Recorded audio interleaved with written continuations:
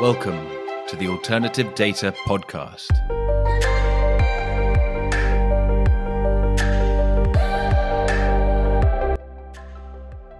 Welcome to the Alternative Data Podcast, powered by Exabel. I'm Mark Fleming-Williams. In this episode, I speak to Carsten Bonek of Balyasny Asset Management. In our conversation, Carsten and I discuss the challenges of building out a data function at a multi-strategy hedge fund like Balyasny. In other news, please join me at Eagle Alpha's Virtual Insight 2.0 event this Wednesday, where I will be hosting an interactive discussion around the international data landscape. We'll broadly be trying to establish whether investors should be looking to Europe or Asia for more alternative data growth in 2022.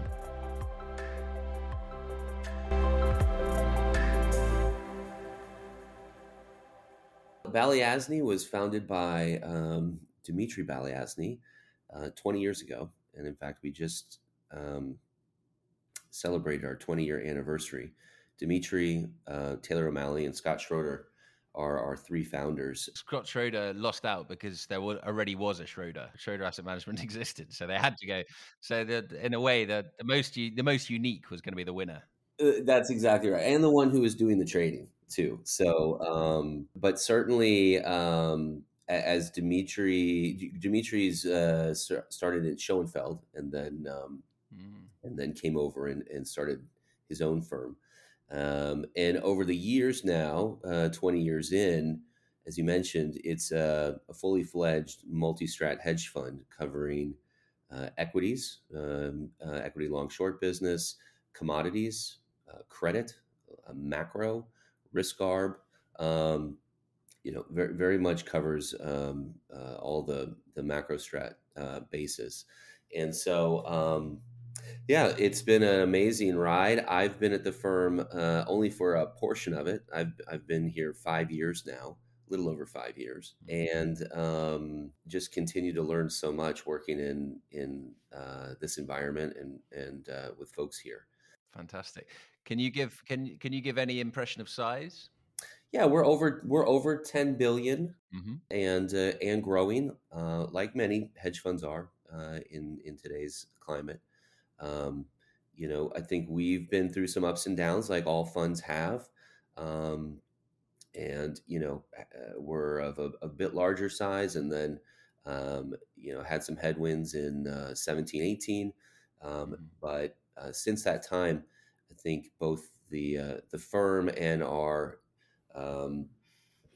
and sort of our strategy has come into brighter focus. We've added some additional leadership in areas. We have a great leader in macro, great leads in running our equities business, credit, commodities. So these are that's an important areas of scale, and I think with that scale and sort of our focus on and a renewed focus on just staying advanced in risk, it's helped us to have what's now been three very, very strong years.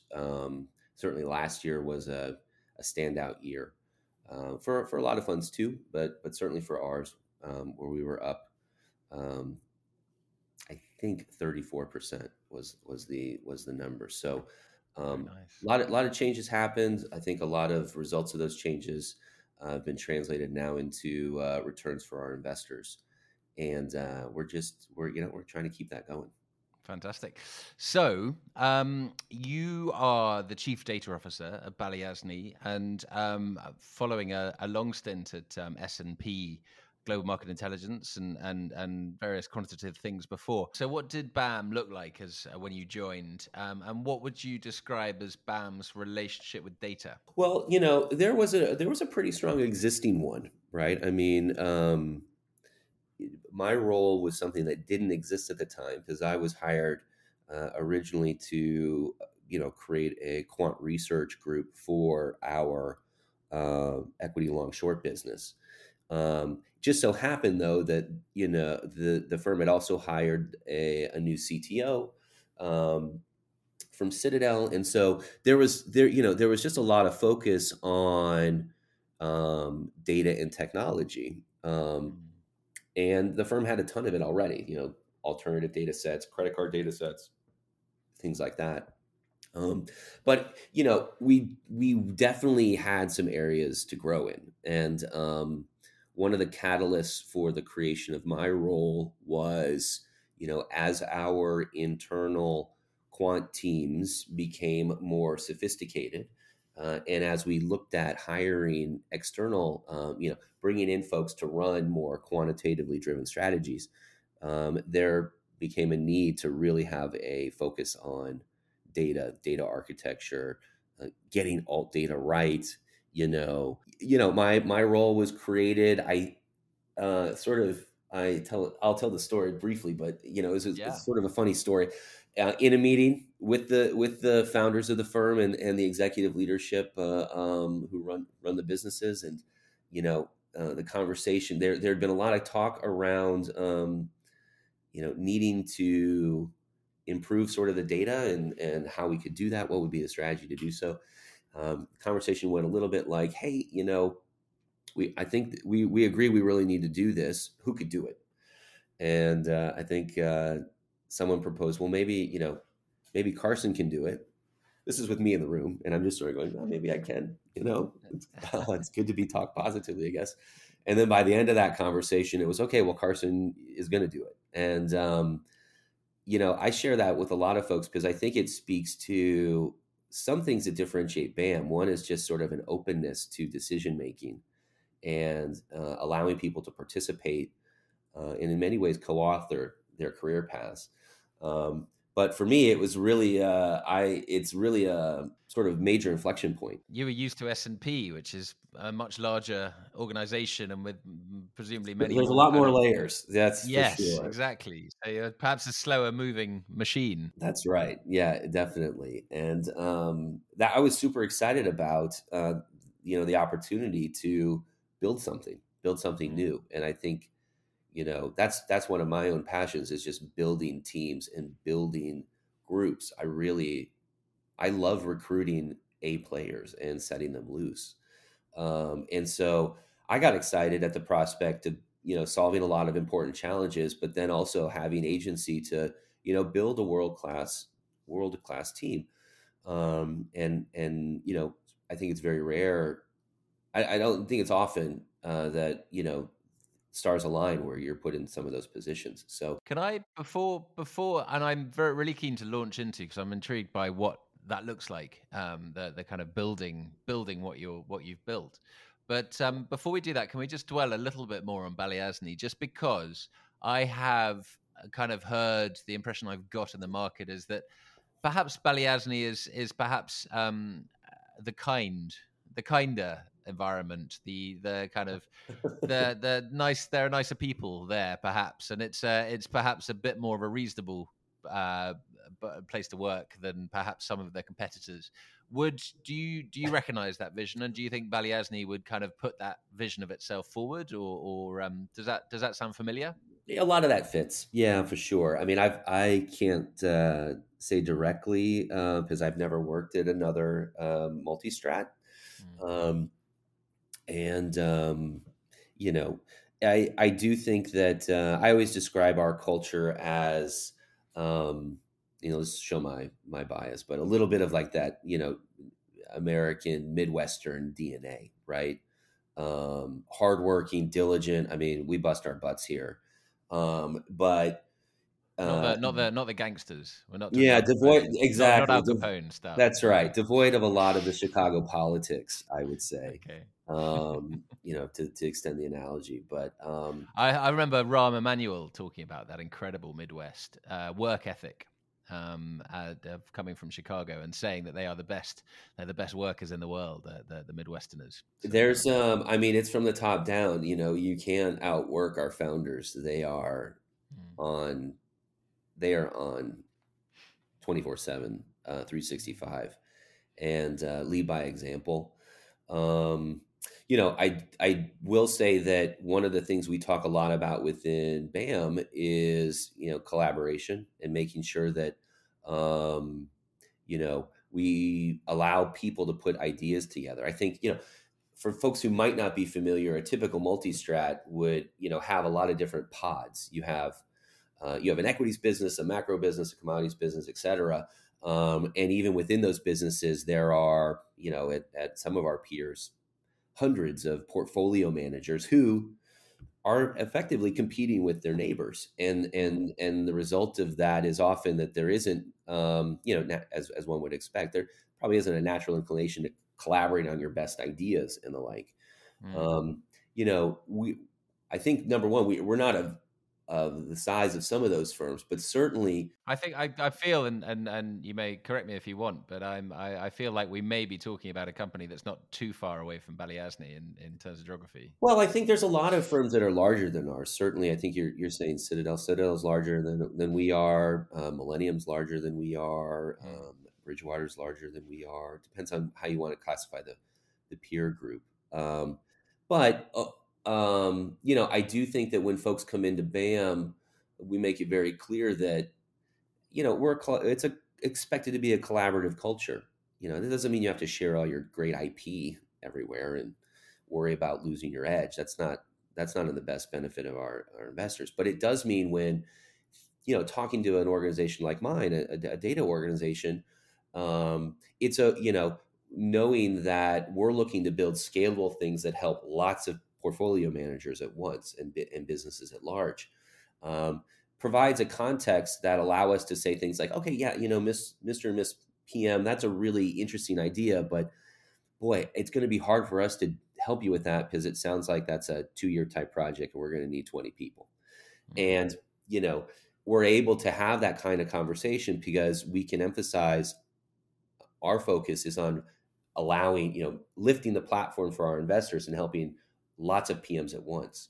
And I do think that that's a little bit of a unique quality within BAM, that ability to, objectively debate what we should be doing, the priorities of that.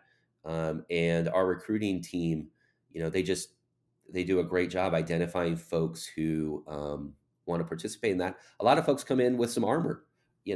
I came in with my own armor. It didn't look like what you might have in another hedge fund, but it was, boy, I'm tired of PowerPoints and, had my own. Everyone brings their own Right. experience with them. But I think for us, we found that, talking about that, Taylor Dimitri Scott showing that there's a monthly all hands meeting with the entire firm with Dimitri and the founders where they share what they're thinking. Here's what's working in the market. Here's Dimitri's view. Guys, here's what we're focused on. Ask us questions. And they take all types. They take all questions, every question, all the hard ones, all the easy ones. And I think that permeates then the way the firm operates, which is in a really positive way. Kind of straightforward. So, Carson, I stopped you as you were about to say you have been given the brief of really making this data, Ooh. the data mechanism within Balyasny, making it hum, and you're the man who's going to do it. How does one go about doing that? What's the most Yeah. important thing Well, to do? yeah, yeah. So, I mean, we started off with a team of maybe 10 folks. Maybe that's high. Maybe it was, it could be less. From various parts of the organization, we had some folks in technology that were, managing some market data feeds. We had an alt data or a big data team at the time that was looking through various. Mhm. It's very 2016 terminology, isn't it? Yeah, yeah, it was. And that's when it's kind of around the time it happened. Mm. I'll say that in bringing this together, number one, it was certainly we came in as a team and decided like where are our biggest gaps, and I think sometimes when you're starting new, your early decisions are the easiest. We had some core technologies that we wanted to build that we didn't have at the time. We had some existing production problems with various pipelines and things, and we had folks who had not yet worked together, and we're now going to. And so some of the decisions that we made, at least in those first 18 to 24 months, was very much around building a great technical foundation. I'm a big believer that, if you want to do advanced things at one end of the spectrum, AI, machine learning, data science, NLP, et cetera, you better make sure the other end is rock solid, because that's the path through which advancement goes. And so we spent a lot of time, and still do, on our architecture. What were the tools that we're going to use? We made a hard cut to the cloud. We, the next week after this role was created, and this band of 10 folks were going to go to Mordor. We put down a hard cut to the cloud. Uh, we were blessed with having really good engineers from outside industry who had worked in all of the various the major three cloud operations. We do a lot of stuff in AWS, as most folks do, given just um, you know the ubiquity at a lot of those applications. Mm. Um, but Yeah, started to focus on things like security masters and mapping. A few months later, was able to find two folks who had built a golden copy data service at a long only asset manager. And I mean, these were two of the most experienced folks I'd ever interviewed. It was like, oof, let's get them over here. What's it going to take? What's it going to take to build a really great security master for our equities business? Well, it's going to take 2 years and no distractions. Great, you've got it. You know, didn't left them off the org chart and let them build. Let them just go. Because this stuff does need focus and takes a long time to get data right. So that was sort of the nature of where we were. And is it and it's and that's you just see that as a setup cost, or is it an ongoing? Are they still at work in their workshop? Those two, are they still improving? And Yeah, that's now it's becoming sort of it's really that application, which we call Aries within the firm, is a centerpiece for accessing data. And you know yeah, but okay, yeah, so certainly I think there was a few things that just from my own experience, and then knowing that sort of folks that we had discovered in the market, that there was some opportunities for differentiation. And I think providing a golden copy data service to a fund of our size, I don't know of other firms that are doing it. That's not to say there's our peers aren't way more advanced in other areas than us in places, which I'm sure they are. But for us, you felt you found a rare bargain in these two. yeah, I thought we found something that would really if we could build it right, be a massive accelerant for a growing business. Outside of that, there was a lot of just fixing, a lot of the ETL and the ways we were ingesting data needed to be looked at. What about cleaning? Cleaning, absolutely. We moved a lot of our pipelining to applications like Airflow. Um, Started doing a lot more sort of in-memory data storage. Just have some really great um, platform engineers. Started rationalizing APIs, as one would probably expect, just to simplify our own support model, but also how users might access things. You're focused on the core and you're kind of taking it as it comes. There's a couple big bets that we were able to sort of initiate, and then you just sort of walk through it. I think that's really the key, is make a plan and then start to do it, as opposed to talk about it.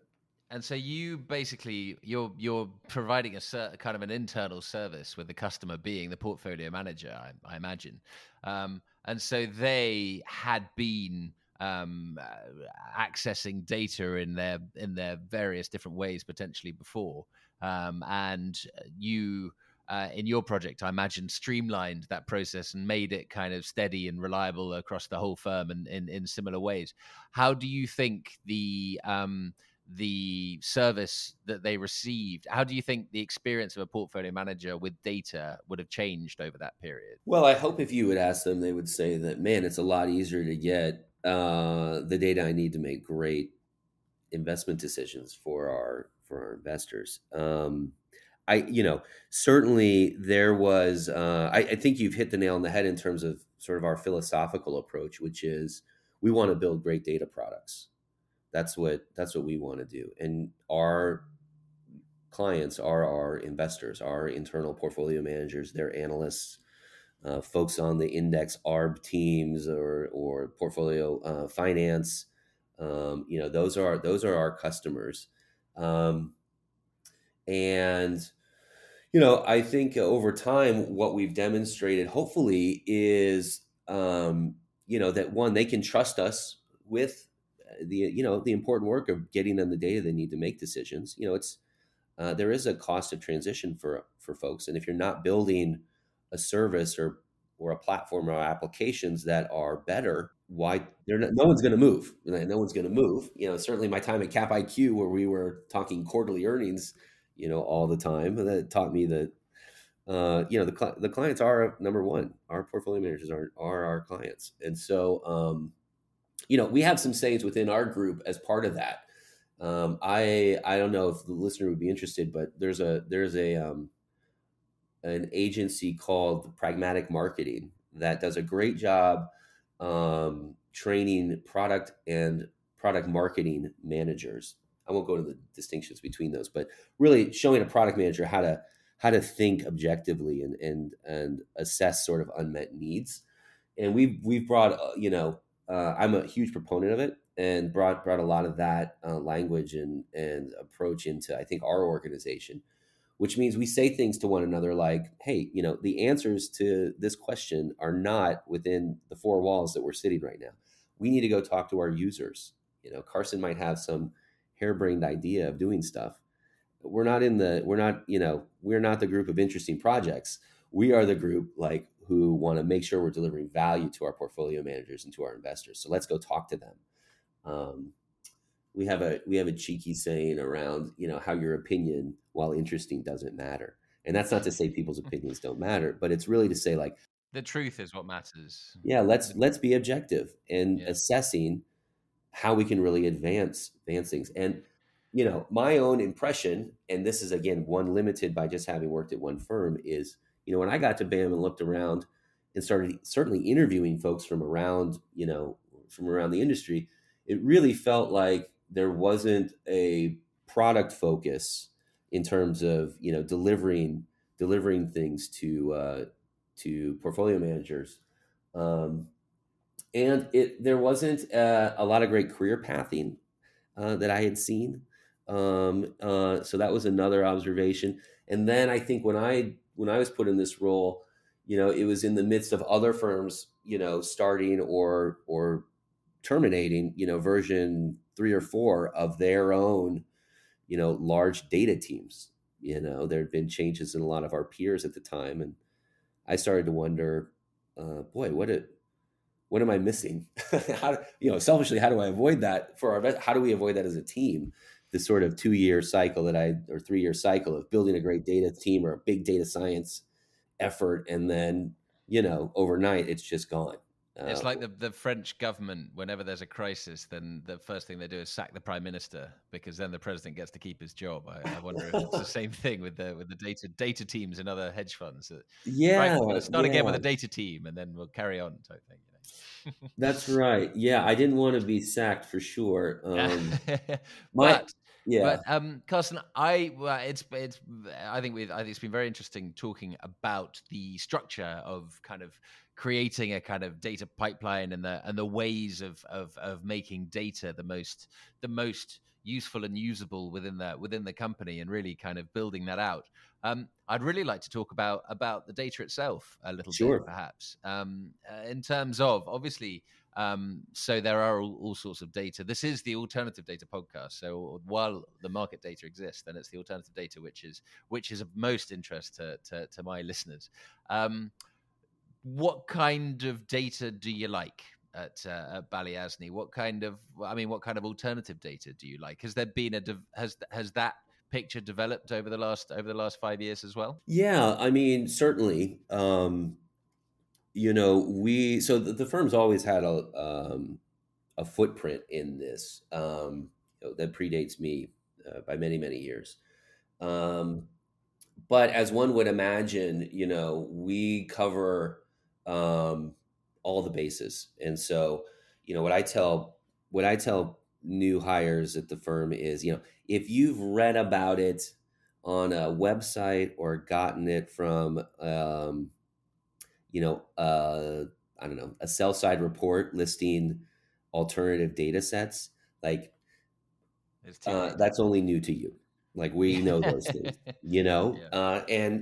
that's not to say that it's not great that it's new to them, but rather, you know, a lot of the things that I think people see in alternative data are things that firms like mine have been aware of, been using for quite some time, and so Have you got a crack team of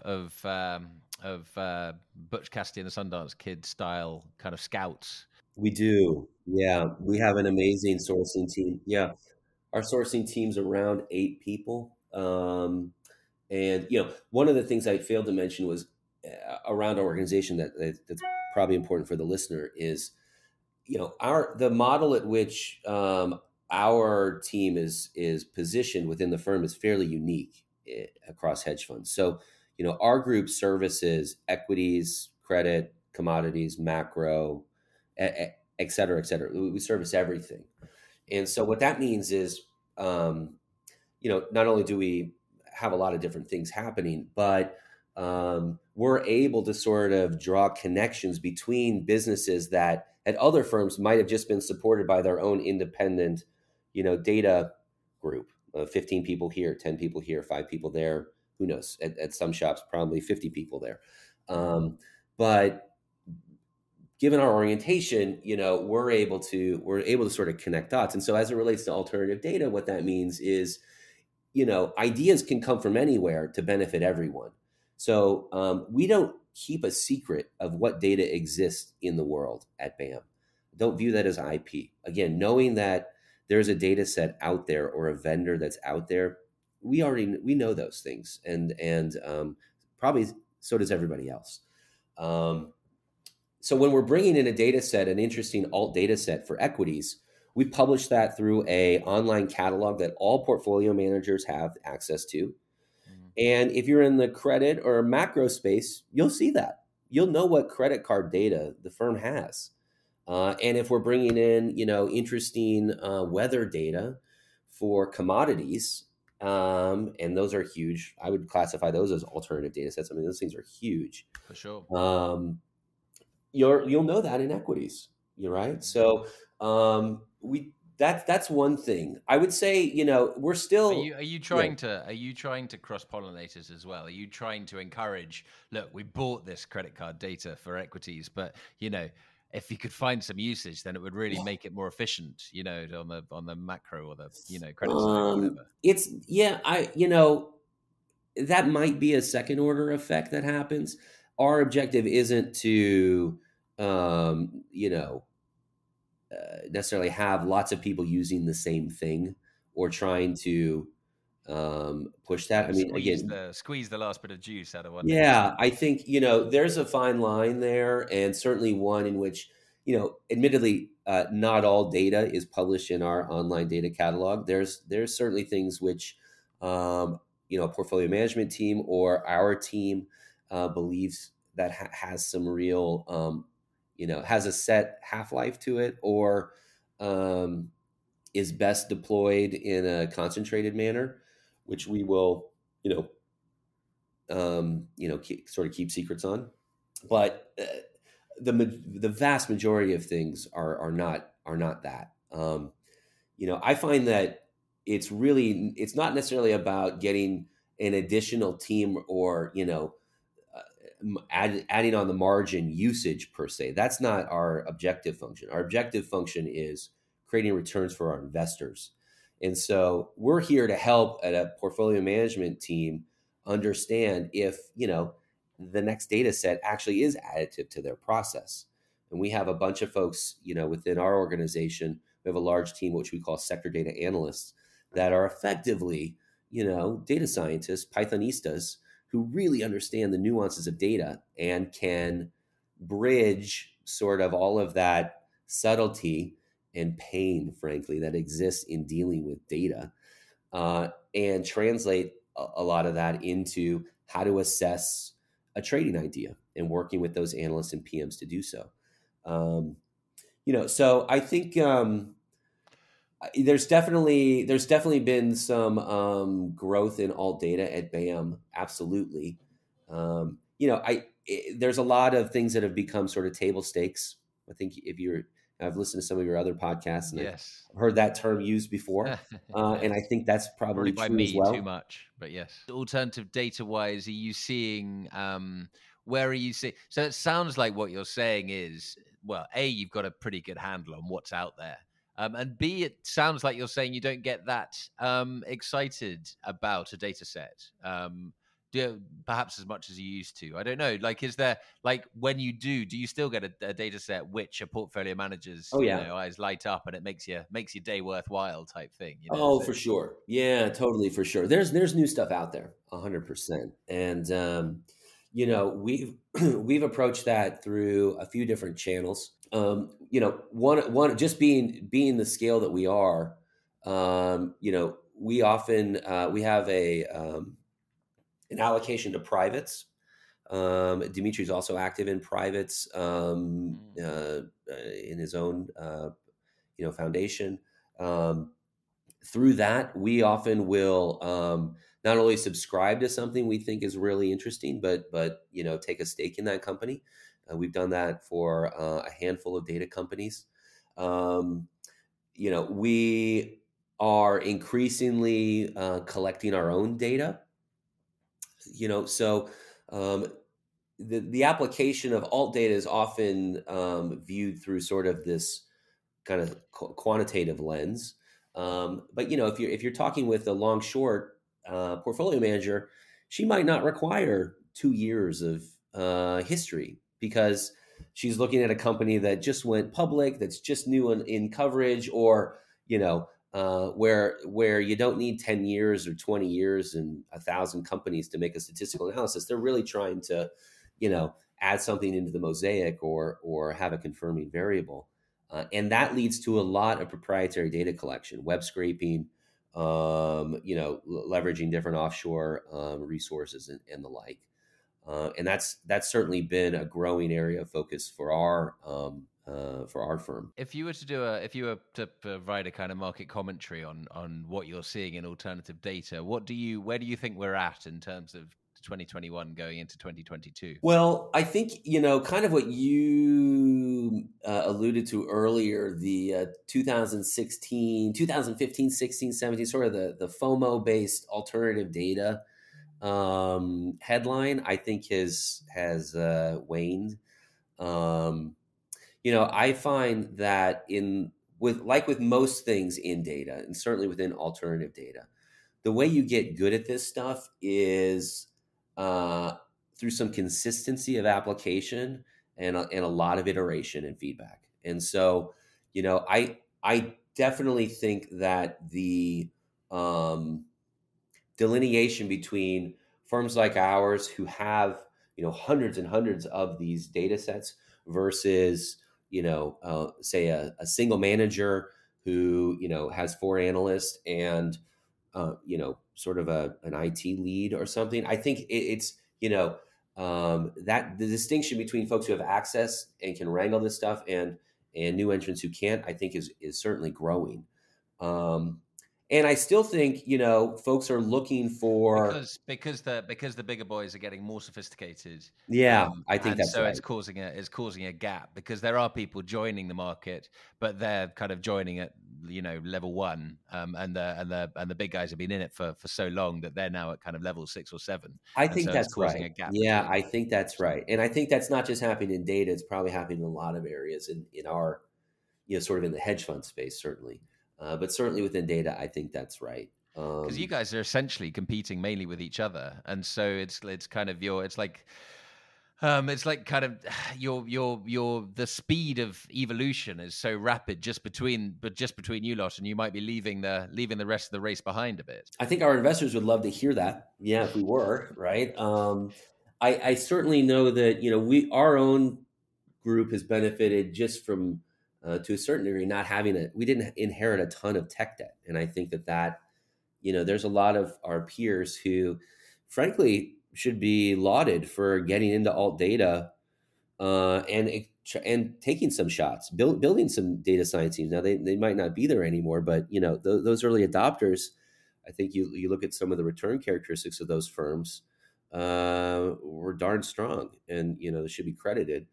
But I think now where we found our advantage at least is making sure that we're staying abreast of the latest and greatest technology. And again, the headwind there was we just didn't have a ton of tech debt to have to refactor like I think a lot of our peers do. Um, they'll get there. There's no doubt. These are brilliant people in passionate organizations. But for now, I think that's where we're trying to stay ahead. But I think for the smaller, to your earlier point, for the new entrants and sort of the smaller managers, yeah, I could see this being a little bit of a scary thing to think that folks, there's sort of a consolidation of scale in effect that happening within the space. Um, doesn't mean they can't be specialized and have their own informational advantage. Just think it's probably harder to find. Carson, who would you like to hear from, ideally, if anyone listening to this podcast, what kind of are you the person to fire a possible data set at? Are you what would you like to come from this? Yeah. Yeah, absolutely. We love, we're learners, that's sort of our approach to everything we do here. So, yeah, definitely are always on the lookout for something that can help our investors. New data set's a big part of that. We built an application, in fact, um, you know, born a little bit out of the struggles I had when I was at Capital IQ, in realizing that I had a bunch of ideas and I couldn't get, hedge funds to look at them, or I didn't even know what happened once we gave the data to them. So at BAM, we created a tool called Antenna that allows new data providers to post on their own their data sets. And there's a little bit of a configuration that happens. And then what we will do is within 10 seconds or whatever, we'll show them results of a back test that very similar to the one that my team used to run when I was before pre chief data officer days, when we were trying to, when we were building sort of a quant group for the equities business.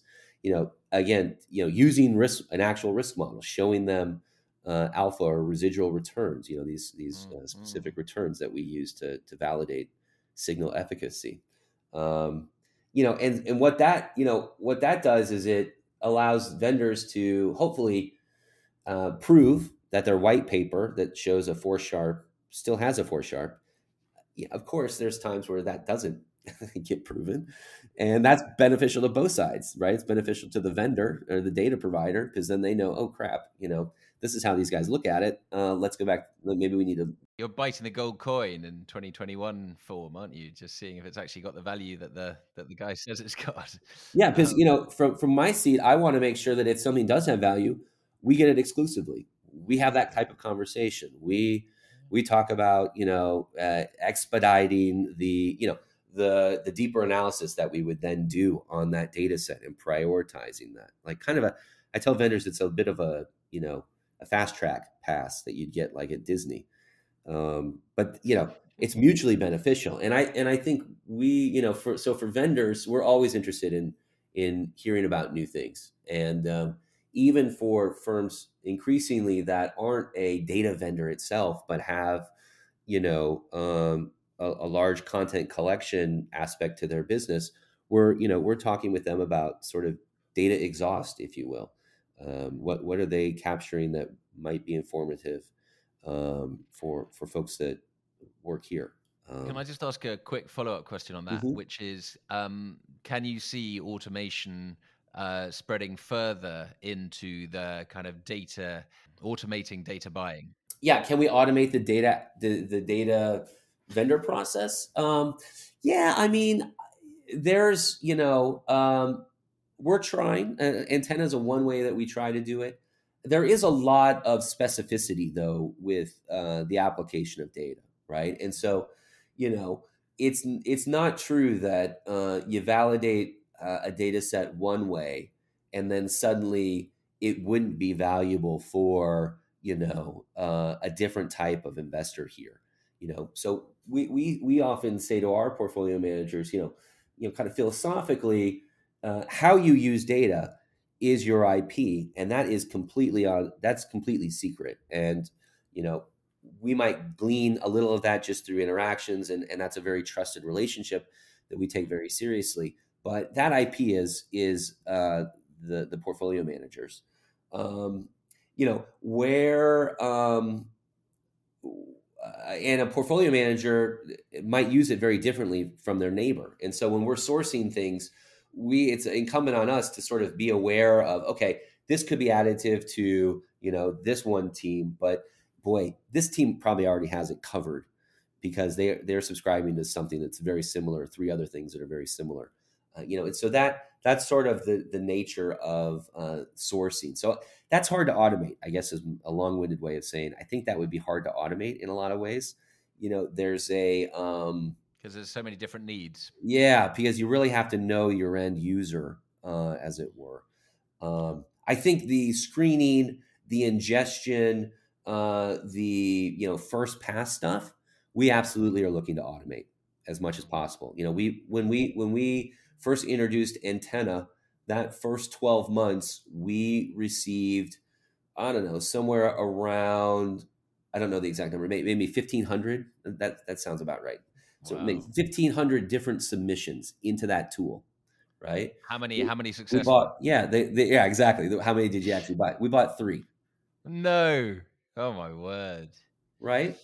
Now, admittedly, some of those submissions Do were you think that? programmatic. Do you think there's a negative bias against things that have come through Antenna? It's like Uh, if CVs have come from a kind of big website, then most of them are going to be rubbish. Do you know what I mean? Whereas if you've got it through a colleague, then that CV is going to be quite good. yeah, well, you've hit on the right point. I mean, we certainly saw as part of that 1,500, there was a couple firms that were clearly using this as just a programmatic backtester, where we would get submissions every 15 seconds, and we would get 50 in one day. And we're like, what is going on here?